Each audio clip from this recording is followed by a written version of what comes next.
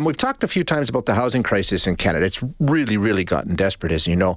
Every political party at every level has talked about their plans to fix things, and that's important for sure. But it's also worth examining how we got ourselves into this mess. And there's no doubt that we've done some of this to ourselves. One of the things we've talked about before is we don't treat housing and real estate necessarily as housing and real estate, but an investment, right? And that's always been part of the conversation around real estate in Canada. It's, a house is the best investment you can make. Well, if you can get into a house, and now we know that a lot of people can't. So sort of our mindset, our thinking around housing is part of the reason we're in the mess that we're in. We're going to chat with Nimoy Lewis now, who is an assistant professor of urban and regional planning at Toronto Metropolitan University. Nimoy, thanks so much for being here. I appreciate your time.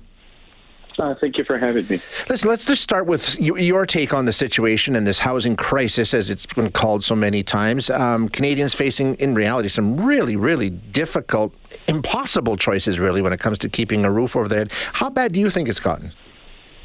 I think it's gotten really bad. I think that we're in a dire position right now, and where we see what my research is showing is that we're seeing a lot more families that are spending more than 50 to 60, or in some cases over 70% of their after-tax income on shelter. And I mean, what's seen as reasonable? Because when you sit down and have a budget, it's closer to 30%, isn't it? It should be closer to 30%, but the difficulty is that we see that a lot of the housing that's currently being built, we've all heard about the situation with respect to higher development charges, higher borrowing costs, higher land costs, and even higher material costs.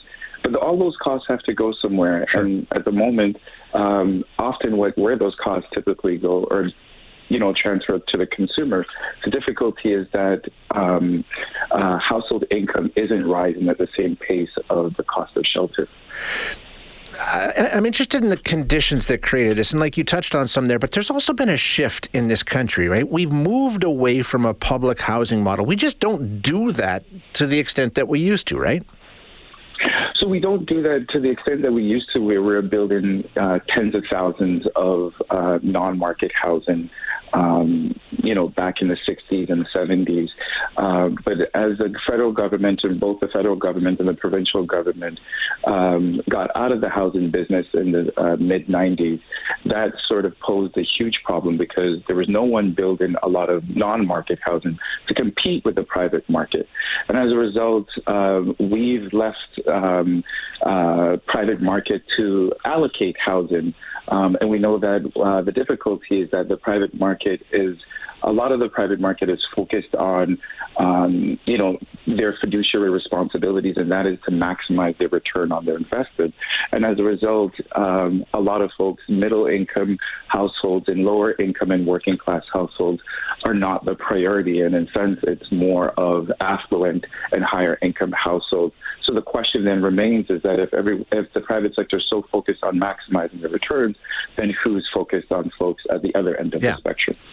And like you say, what we've done here is we've created a system where huge, giant corporations have stepped in, right? That's basically who's offering a lot of the quote-unquote lower rent accommodation, or not accommodations, but living spaces in Canada now, right? There's some giant corporations that are basically in that space.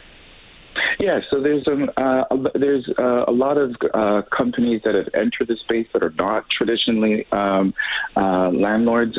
These includes private equity firms, asset management firms, and even our very own public pension funds, both public and provincial, have gotten either into the multifamily rental space either indirectly through their investments to financial intermediaries, or directly in terms of acquired properties. And one particular public pension fund that I will note is AIMCO, which is the Alberta Public Pension Fund, which manages the pension of public employees of the province of Alberta, have invested even directly in acquired multifamily rentals, even here in the city of Toronto.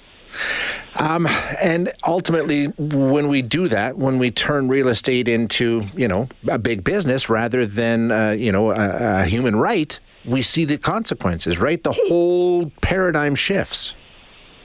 Yes, we definitely see the consequences, and some of those consequences includes folks that are having to skip meals in order to make sure that they can pay their rents, or folks that are having to rely extensively on the food banks, or folks that are even cutting back on groceries in order to make ends meet.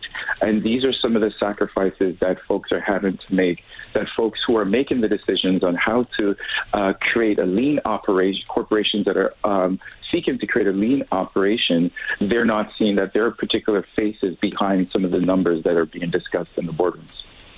How do we fix it? Can we fix it? I've only got a minute here, so I'm really putting the pressure on you. But is there a fix to this? I think definitely there's a fix, and that requires that the federal government, both the federal and the provincial government, need to get back into the housing business.